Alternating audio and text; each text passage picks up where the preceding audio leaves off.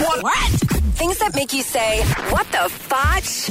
On Power 96.5. Texas police recently arrested this guy for assaulting a police officer with a bag of potato chips. Him and his friends were riding electric carts inside a grocery store when they were asked to leave. He refused to. Police showed up. He struck a police officer with a bag of potato chips he had inside the grocery store. Officers tased him and charged him with assault. Listen, you can't take those electric cars because someone's going to need them. Yeah, you can't do that. I've always wanted to see somebody tased, like, live.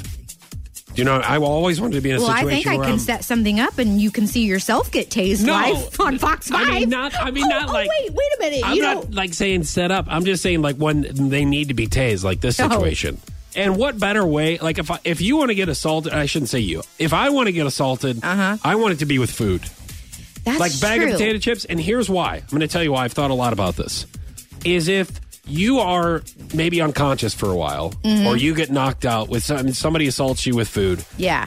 Hopefully they'll leave the food that they assaulted you with there next to you, and then that way you won't starve to death. That's right. After you wake back up, you can have a snack. Holy cow! Look at this.